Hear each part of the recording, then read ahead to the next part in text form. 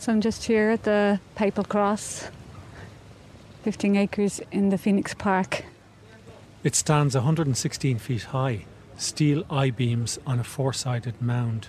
And it was made and erected as a backdrop for when the Pope celebrated Mass for up to 1 million Dubliners and people who came from around Ireland to see him.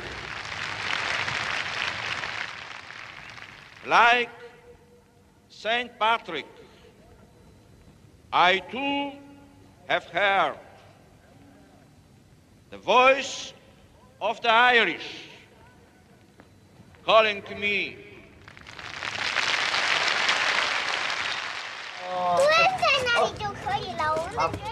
The area around the cross is usually busy with tourists coming to take photos. La Croix du Vatican, la Croix du Papa.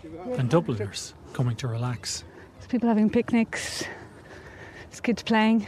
Well, we really come here not for any religious reason, really. We like to run down the hill.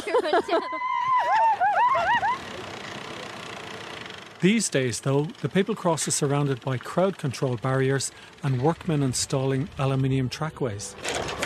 It's a construction of the stage for the papal visit. It's going to see the Pope, but we're going to get anyway, so... Like Pope John Paul in 1979, in 2018, Pope Francis will come here to the Papal Cross to celebrate Mass. Aside from the Phoenix Park and the Papal Cross, there are other similarities between the visits of the two popes to Ireland. Two stories knit Ireland's papal events from 1979 and 2018 together. One relates to place, Sean McDermott Street, the other to a group of people, prisoners. Ser privado de la libertad no es lo mismo que estar... On a recent visit to a women's prison in Chile, Pope Francis spoke about the need for prisons to do more for prisoners than just punish them. A nadie se cuida. Pope Francis regularly visits prisons, and it was widely speculated that he might visit an Irish one.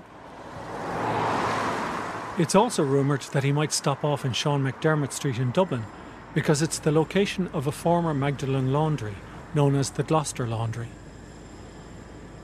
In 1979, the twin stories of prisoners and Sean McDermott Street also came up in discussions in the run-up to the visit of Pope John Paul II. Back then, Sean McDermott Street was mentioned because it was the location of the tomb of a local hero named Matt Talbot. While stories of prisoners made headlines because of a gesture proposed by the Irish government. But although people were talking about both stories in 1979, the one about the prisoners and the one about Sean McDermott Street, only one of those stories actually came to pass. Let's find out about the government initiative on prisoners first. The place to begin finding out about 1979 is here, in the National Archives, and one of its keepers, Tom Quinlan. The state would obviously have been heavily involved in the visit in 1979 by the Pope to Ireland, and probably where we find the richest source of material would be in the archives of the policy-making departments, such as the Taoiseach Department. So what you'll tend to find on their files is very good quality archives relating to the visit, to arrangements for the visit, to the practical arrangements, and also just, interesting, maybe odd or quirky items will also be found on the files as well, including a very interesting file on the whole business of how guards were hungry because there were no catering arrangements there on the day, and a lot of guards, would have been on duty for quite a long time without thought perhaps given to how they were going to be fed, who was going to make sure that they had enough to eat. They couldn't go off duty, but apparently some of the guards were forced to make use of a private orchard in order to basically have the apples from it because they were hungry. Just kind of something minor, amusing thing where you find guards themselves possibly, on the wrong side of the law because of their own hunger. The Department of Justice may have overlooked the guards' ordinary needs for the papal visit, but they did come up with something extraordinary to be discussed at Cabinet. It was a gesture from the Irish government to the Vatican, a sort of low-key Barabbas gesture. A group of prisoners would be released so that they could join in with the millions of other Irish and go and see the Pope when he came. It's been proposed by the Minister for Justice, and then the senior civil servants will think about and reflect upon whether or not this is advisable. So, of course, you see senior civil servants expressing views. One of those views was expressed by a senior civil servant in the Taoiseach's office when the memo landed on his desk. And he says, I would recommend against an amnesty because of public reaction. And what he says is we have a serious level of crime, a very poor rate of detection, complaints regarding the ineffectiveness of pre-trial procedures, and a serious problem of recidivism. It would be risky to give the amnesty in the first day of the visit because of the threat to Dublin's empty homes. So, the idea of the amnesty went back to be tweaked. That's the story about the prisoners, and we'll come back to that later. But then there was the 1979 story about Sean McDermott Street. This is partly told in a remarkable tape from the RTE radio archives. It's from the night of the first day of John Paul II's visit. A series of RTE reporters track the Pope's progress through Dublin City. More importantly, their microphones pick up the reaction of those who came out to see him. The tape begins at the airport. And here at Dublin Airport, the papal helicopter has just come in to land. The Pope arrived at Dublin Airport. He had just said Mass for over 1 million people in the Phoenix Park and 300,000 near Drogheda. Police helicopters, which have been very kindly loaned by the West German police. He was then about to travel by motorcade into the city. And now, I hand you over to John Skehan, who is travelling with the motorcade. And now the escort of honour, riding beautiful new motorcycles, Yamaha 500s, which look very impressive indeed. He would be travelling through some of the poorest parts of Dublin, the poorest and most devout. I was wondering what the smell was, then I realised that the roadway was carpeted with chrysanthemums which had been crushed by the passing motorcade. They had even decorated the traffic lights with garlands of flowers. And in all the windows... Listening to the radio commentary that evening, people around the country knew that one fervent hope for that motorcade was that it would stop at 1 North Inner City Street. The motorcade will travel through the following points: Binns Bridge in Drumcondra and Gloucester Street, and Sean McDermott Street, where it is felt at this stage that the motorcade will stop for a few moments. Sean McDermott Street, traditionally a street of tenement flats, the remnants of the Dublin slums. Perhaps more than any other part of the country, this street had put on a show for the Pope. People had the buntings across the streets. They had the big banner as you come into Sean McDermott Street was Pope John Paul rules OK. So you had flags out, you had the papal flags out, you had tricolours out. Nobody in authority had said that the papal motorcade would stop in Sean McDermott Street, but it was seen as an appropriate thing for this new campaigning Pope to do. After all, he was only a year in the post and had already made his name as a pope who, on his travels, had regard for local shrines to holy figures. Matt Talbot was one such figure. He was an alcoholic who gave up drink and, as an act of penance, wore chains under his clothes. When he died, it was discovered that those chains had become embedded in his flesh. His tomb is in Sean McDermott Street. The locals hoped the Pope would stop there and pay tribute. But the crowd, of course, is terribly well behaved, as it seems to have been all day. Back to the archive tape of the radio coverage of the papal motorcade into the city. Emer O'Kelly was one of the reporters en route. I did notice that one house was displaying the old Eucharistic Congress flag. Possibly it hasn't even been hung outside that house since 1932.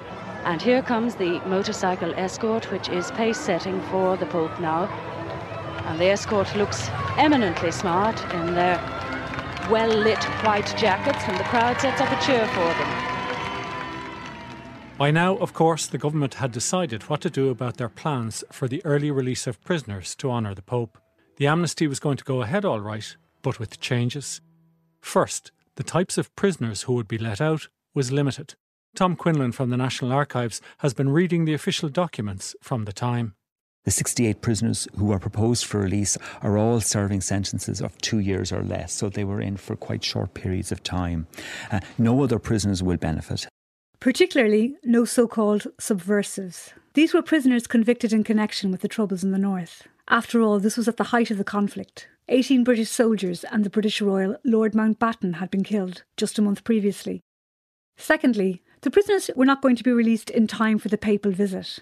Instead, they were going to get out on the day he was due to leave. People got the image of, most of Dublin being in the Phoenix Park. This is Kevin Warner, who looked after education in the prisons. And these guys who mightn't necessarily go to the Phoenix Park.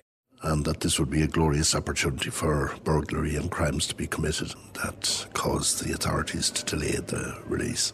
That's Joe Costello, prison reform campaigner at the time. By delaying the release, the government might have been accused of being half-hearted in their gesture to the Pope. But for campaigners like Joe Costello, the amnesty, any amnesty, gave them an opportunity to highlight conditions in the Irish prison system in 1979.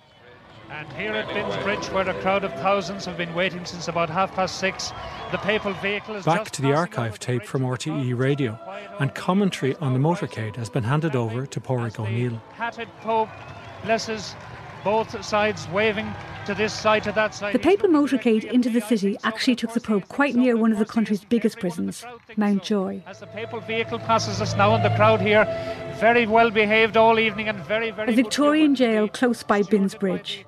Mountjoy was just the kind of place prison reform campaigners like Joe Costello were keen to change. What were conditions like in there at the time? I look after the prison museum here at Mountjoy. Retired prison officer Sean Reynolds. When I came here first, it wasn't very clean. And if you were off for a week's holidays or a fortnight's holidays, you knew you were back when you come back on the Monday, because the stench was terrible. Stench of human waste. And it wasn't the prisoners' fault. They did the best they could. Most of the lads kept themselves very clean. But you had a practice here of slopping out. It was horrible, and nobody wanted it. Tom Cotter, retired prison officer. It was degrading. You were opening a cell door, a prison was coming out with a chamber pot full. It was slopping all over the place. The smell was terrible, and they were bumping into one another to get down to empty their toilets. Dermot Leacock was also working in Mountjoy at the time. He was a prison chaplain. It was like entering a kind of a twilight zone when you went in and closed the gate behind you. Generally it was one to a cell, except for an area called the Caravan, which was a few cells opened out for the travellers, because they would have found it very difficult to live on their own. So there was, I think, 3 or 4 cells that were broken out into one. So that was called the Caravan. There was a kind of unwritten law that you did your apprenticeship in St. Patrick's before you transferred across to Mountjoy. And they actually looked forward to the day that they would be able to join the big lads in the prison itself. The big thing for me was there were no middle-class kids. It was all working-class kids. One working-class area was overrepresented in the Mountjoy prison of the 1970s. It was the Dublin North Inner City parish of Sean McDermott Street. I remember Father Paul Lavelle, he rang me up one day, he said, "Dermot, I'd love to meet some of my parishioners." And I would arrange that. But when I did the count for his parish, I remember the figure well. There were 52 young lads from his parish. That was the Sean McDermott Street parish there. That was 52 out of 450 prisoners in Mountjoy. He leans down to where there's a large group of people. Back with the radio coverage of the motorcade, and the crowds are building as the Pope gets closer to the city centre. People, they're pressing in, they're narrowing the laneway through which we drive. The Garda trying to hold the crowds back enough to give us room to get the cars through.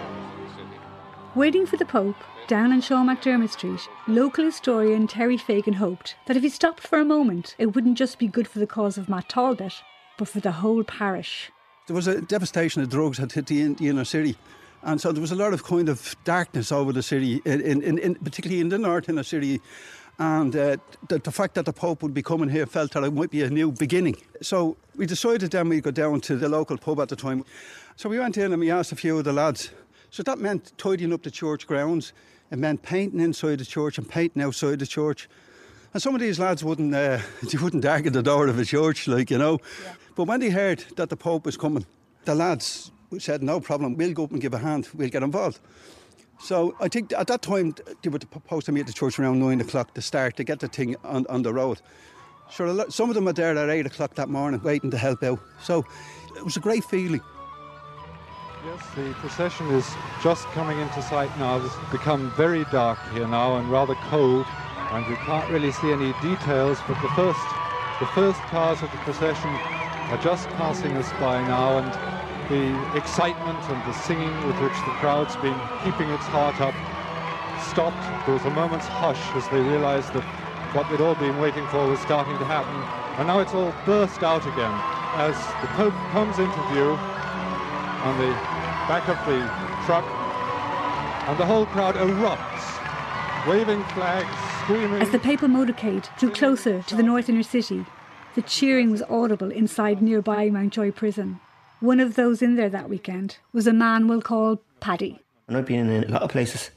A lot of different prisons? Yeah. It's just the way life is.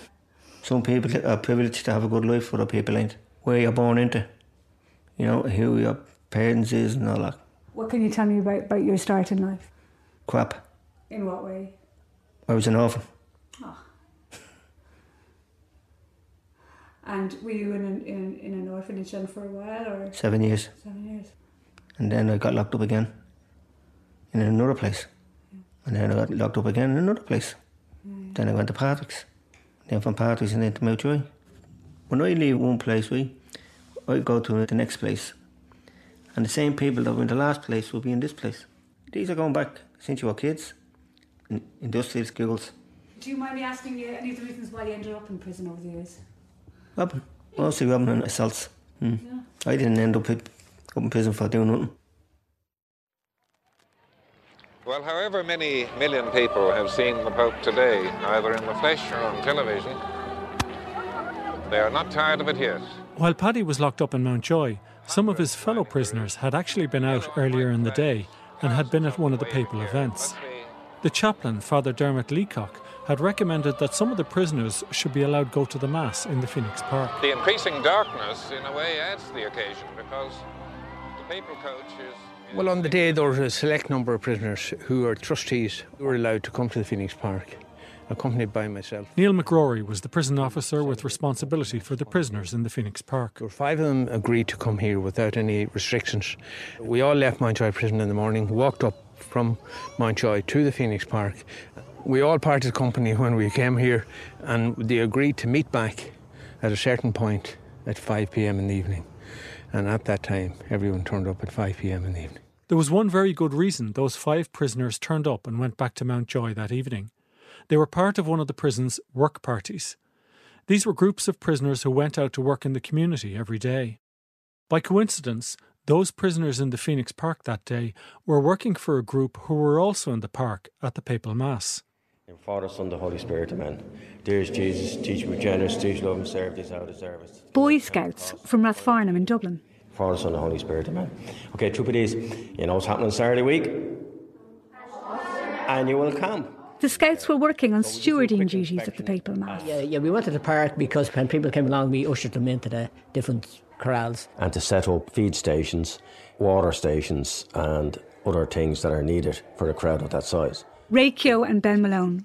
The same week the Pope came in 1979, their new Scout Town was being built, with help from a work party of prisoners. This is the actual construction work done by Mountjoy. That's the leader's room. The kitchen, toilets, ventral room and stores. Anytime we met them, it was great. They were one of the lads, and we had a cup of tea with them whenever we could, and they were a nice bunch of lads, you know. Yeah, very nice guys, actually. And the workmanship that they did was very good. They actually worked during the day, and then they had to go off at 4 or 5, back in. Then we'd arrive down in the evening. Then, if we were doing a bit of work, the little caravan which they had out the front, which they used as their canteen. They had a foreman or whatever, in charge of them. That foreman was Neil McGrory.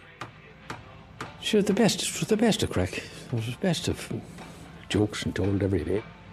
Like every building site, it's not a dead place to work, And if there's something to say to you, to be said to you, they wouldn't spare you,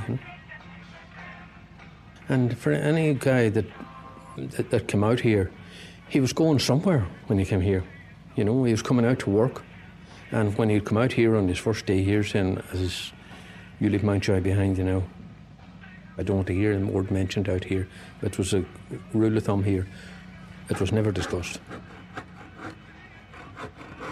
People were reluctant to, when they hear about prisoners coming out of Mountjoy. There was a reluctance, naturally enough, But sure, after a week, they wouldn't know any difference. They were dressed like everybody else, no different than anyone else on the building site. They wouldn't even think about it. The van that we were driving would be just an ordinary van. There'd be no markings on it or nothing. So they were like anybody on the site.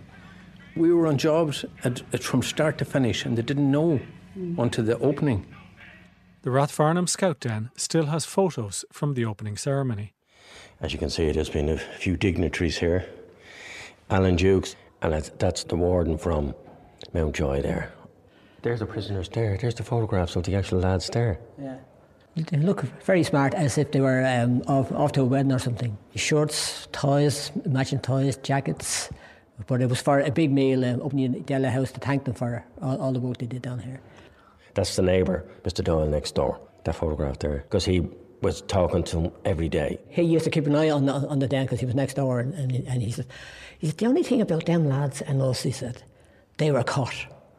They did a very good job for us, and they certainly helped us achieve our aim, which was to build a den, you know. The Rathfarnham Scout Den was just one of 30 such dens and community centres that the Mountjoy prisoners built around Dublin. And according to former prison officer Neil McGrory, that work didn't just help the community groups, it was of huge benefit to the prisoners on the work parties. Because we were very familiar with a lot of building companies, and building companies were continuously looking for these men to come to work with them. We had over 3,600 came out here over the 30-year period there it lasted. 80% of them got jobs. Building companies were lining up for these people. These lads were good and got involved in work, and when they did then, they left all their friends behind them that was involved in other activities. So their life changed. And some of them men are working still for these companies. That's years later. If you're around building providers, and which I do all the time, you meet them continuously. The crowds here must be 20 deep along each side of the road. They're gathering all afternoon, and it's interesting that many of the people... On that Saturday evening in 1979, those work party prisoners were back in Mountjoy as Dick Warner from RTE Radio broadcast the progress of the papal motorcade through the city. Lapel stickers still in their lapels, and they're folding seats from the park to get another look at the Pope on his way through Dublin. Farther on down the route, the people of Sean McDermott Street were waiting, hoping the Pope would stop there. Terry Fagan, the local historian. I don't know, like many of the listeners would remember, and I wouldn't remember, but I know from reading the history of the Eucharistic Congress, like the way the city was prepared. But it was something similar to that. People had the buntings across the street. It was the Pope's colours, it was yellow and white. It was just amazing, the transformation of the street. Now, you must remember, at those times, the Sean McDermott Street was still there, the old tenements were still there, all lined up along the streets. So I was actually standing right here. Una Shaw was also on the street that evening. And we were all really looking forward to it and delighted with life and all like that. And who were you here with that day? I was with the people from the daycare centre. There was quite a few of them in wheelchairs, so we each took a person along, you know, and I was right where you are now. Wow. Yeah. And the banners that were up, some of them were actually done because Father Lamass was here at the time. Do you remember Father Peter Lamass? And Paul Lavelle. Yes. And he had taken the trouble to get some Polish wording up on the thing, and it was lovely. Whatever phrase that he used to use in a prayer himself, that was right across here in Sean McDermott Street, you know. And now here comes Pope John Paul. He's smiling as broadly as he ever was this morning. He doesn't look even... Back up in Mountjoy Prison, while the prison officers were proud of the community work party system, they knew that much of their own work involved managing the frustration and boredom suffered by many prisoners. These are what they call ankle straps, and they date back to 1880. Sean Reynolds, the retired prison officer, goes through some items in his prison museum to illustrate the difficulties of life for regular prisoners. It's a sample canvas frock worn by convicts who tear their ordinary prison clothing. Why would they tear their clothes? Oh, a lot of them just for sheer fans of frustration. You could say, why did they wreck their cells? We had a prisoner here one time because I didn't bring him out to work one Saturday. I got fed up with him. He was a very disruptive prisoner. He broke up all the furniture in the cell. He was like a bold boy sitting on a pile of furniture. And I said, what did you do that for? Oh, I said, because you wouldn't bring me to work this morning. Just frustration to take it out.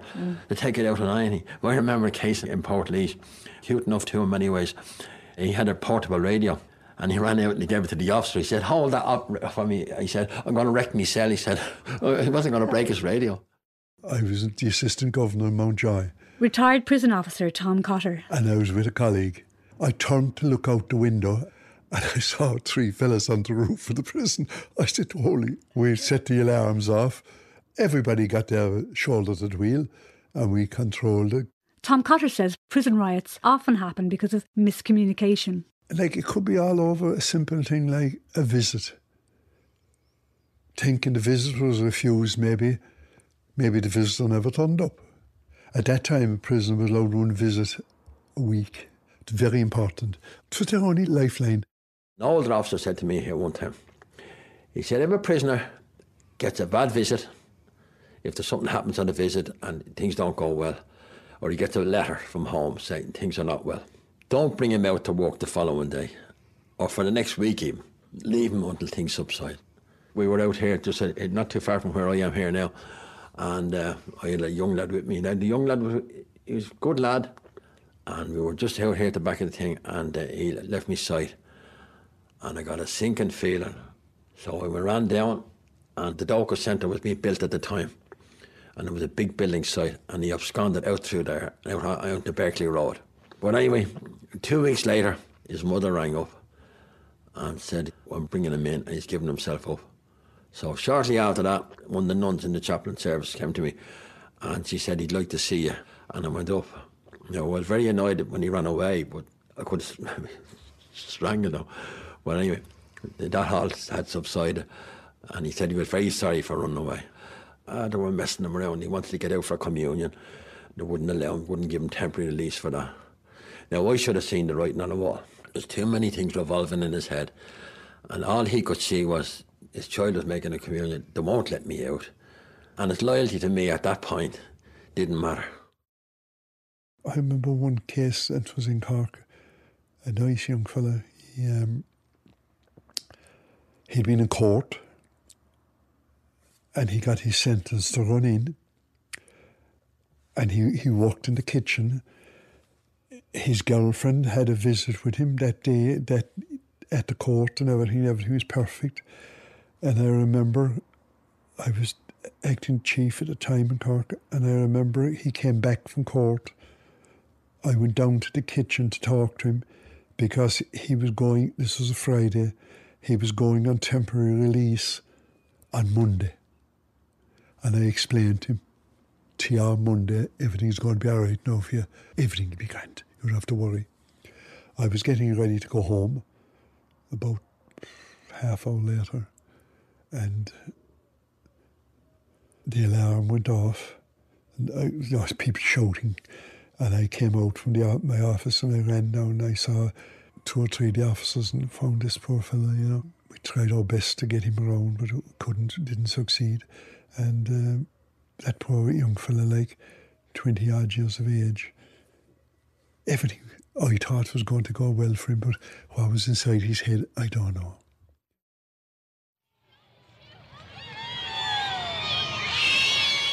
Finally, the Pope's motorcade approached Sean McDermott Street. You listen to Brendan Balfe closely on the archive tape to find out if the Pope would stop and say a prayer at Matt Talbot's tomb. Well, you've heard the cry, bring life to the inner city. Well, here we are in Sean McDermott Street and the Gloucester Laundry. Would he give an impoverished area a boost?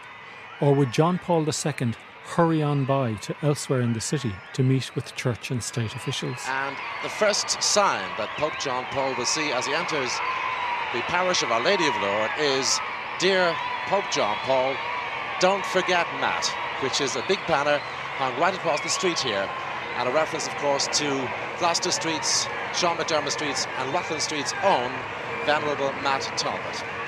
He's coming into sight now. The Outriders are directly opposite me here at the Monastery of Our Lady of Refuge.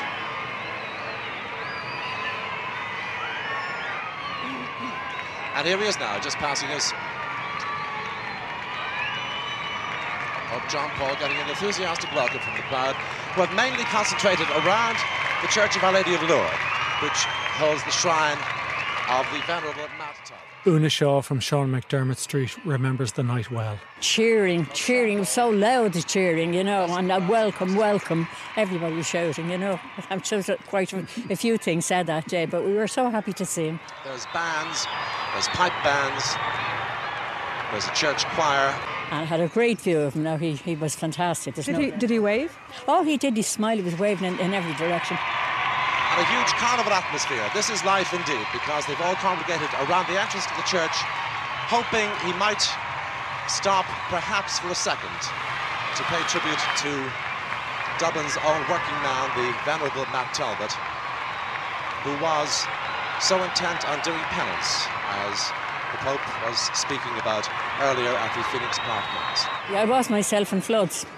Because, you know, when you're young, and I'm 86 now, you grow up, like, you know, hearing all about the Pope, but now to actually see him and know he's in your parish.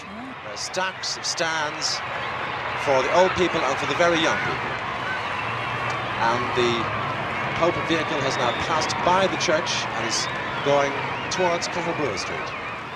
And he just came and he went right by. And we were all left sitting. But from what I gather, it wasn't really his fault. He was held up by the diplomatic corps. Yeah.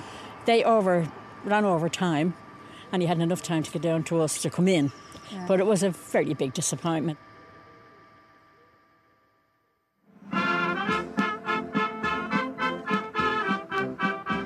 Fast forward 2 days to Monday, October the 1st, 1979, Shannon Airport.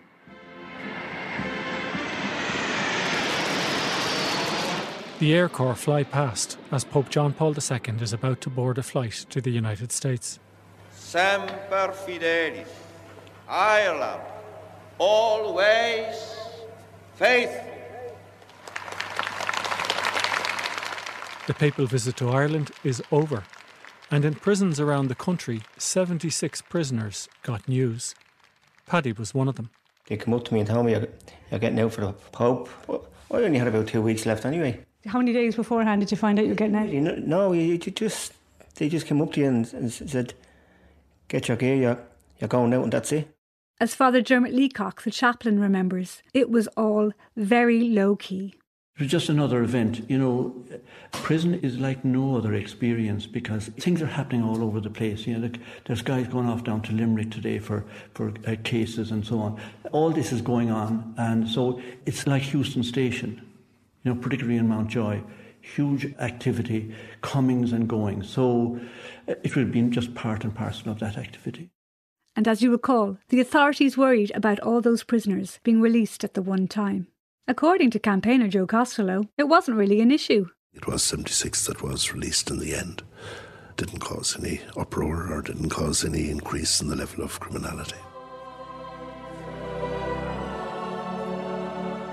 In the 40 years since the 1979 papal visit, the nature of religious observance and the position of the Catholic Church, as you know, has changed. And the prison system has changed too. For one thing, the cherished Community Work Party scheme was abruptly cancelled. This was, you recall, the scheme where prisoners went out and built scout dens and community centres. I was waiting holidays to get back and it was gone. The prison officer who managed the work parties in Mountjoy Prison, Neil McGrory. It was terrible. It was for all that was done to keep the work party going and for all that was involved, it was a shame that it ever happened.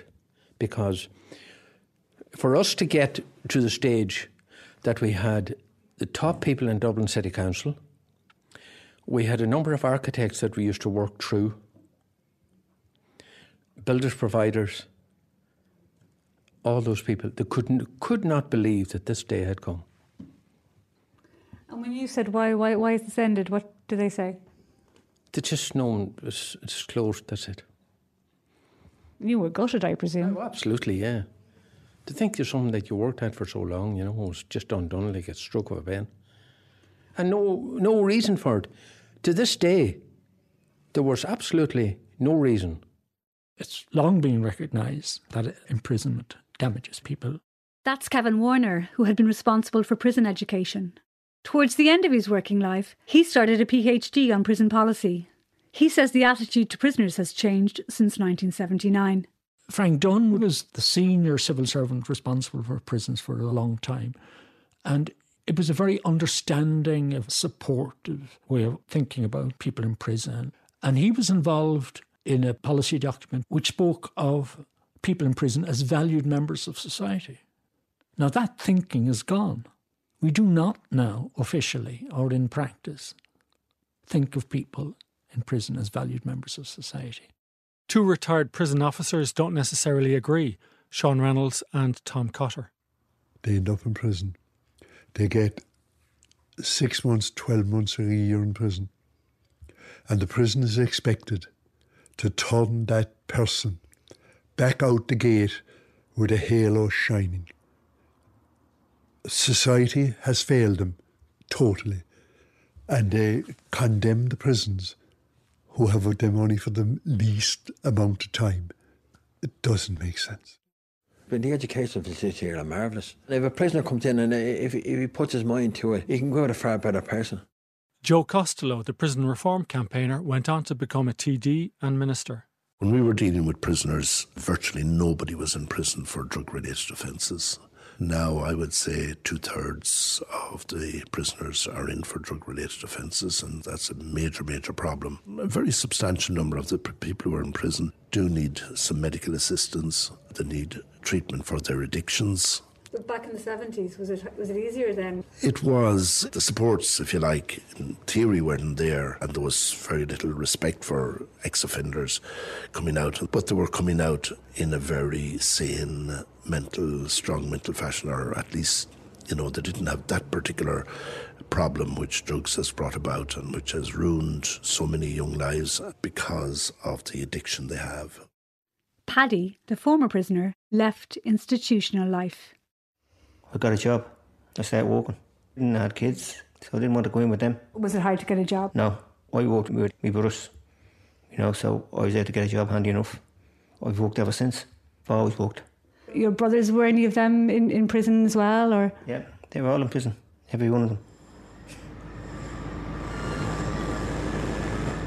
Sean McDermott Street changed too. The tenements were demolished and replaced by low-rise flat complexes. One thing that hasn't changed in Sean McDermott Street, though, is the desire to see a Pope call by and visit. I would dearly love to see him come here. Yours is one, yeah, yours is a community one, And I would dearly love him to canonise Matt Talbot. At the moment now he's servant of God. So if he even created and blessed Matt Talbot, I'd be so happy. You're so happy. After all, he was able to do it for Father John Sullivan up in Gardner Street, so I don't see why we should be left out. Awake from your slumber, arise from your sleep, a new day is dawning for all those. My name is Father John Quinn of Salesian here in Sean McDermott Street Parish. Pope Francis is supposed to be coming about 3:15, I think, on the 25th, the Saturday. And I believe he won't be coming into the church. I believe it's a very short visit, maybe 5 to 10 minutes. And then he will be going to the Pro Cathedral. Let us build a city, God. May our tears be turned into dancing.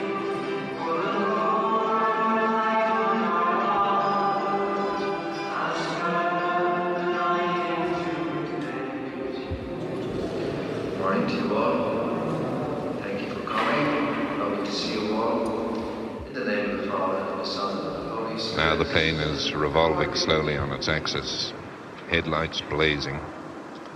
Ponderous machine that seems to move so slowly on the ground, so swiftly on the air. Your phone is rolling. Here's on Toronto. Went 150 degrees, 7 knots. The Irish Prison Service publishes an annual report. The report for the Prison Service for 1979 has, to a layperson, some odd omissions. There was no mention, for example, of the prisoners who got to go to the Papal Mass in the Phoenix Park, or of the fact that Mountjoy prisoners made a crucifix for the Pope and pooled their cigarette money to give to a charity of the Pope's choice. And most surprising of all, there was no mention at all of the controversial prisoner amnesty. On your phone, I read you 5x5. Thank you, line up, advise ready for takeoff. I'll call you when we're ready. For the 2018 visit of Pope Francis, the Department of Justice say that there are no plans for the early release of any prisoners. Now the engines are being run up. We can see the spray rising from the jets. And the St. Patrick starts its run.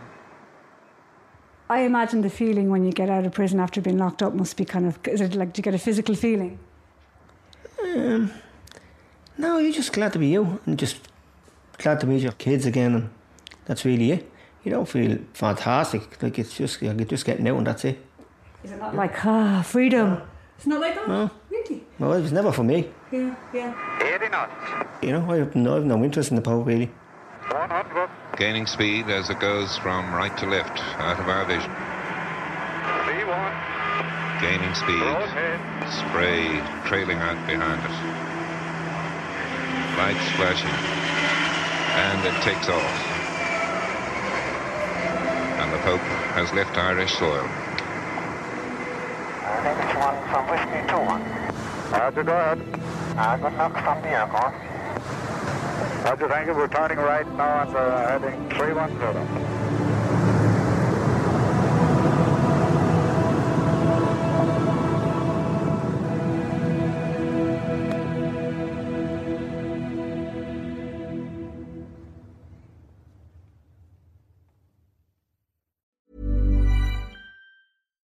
As humans, we're naturally driven by the search for better. But when it comes to hiring, the best way to search for a candidate isn't to search at all. Don't search, match with Indeed. When I was looking to hire someone, it was so slow and overwhelming. I wish I had used Indeed. If you need to hire, you need Indeed. Indeed is your matching and hiring platform with over 350 million global monthly visitors, according to Indeed data, and a matching engine that helps you find quality candidates fast. Ditch the busy work. Use Indeed for scheduling, screening, and messaging so you can connect with candidates faster. And Indeed doesn't just help you hire faster. 93% of employers agree Indeed delivers the highest quality matches compared to other job sites, according to a recent Indeed survey. And listeners of this show will get a $75 sponsored job credit to get your jobs more visibility at Indeed.com/podcast. That's Indeed.com/podcast. Terms and conditions apply.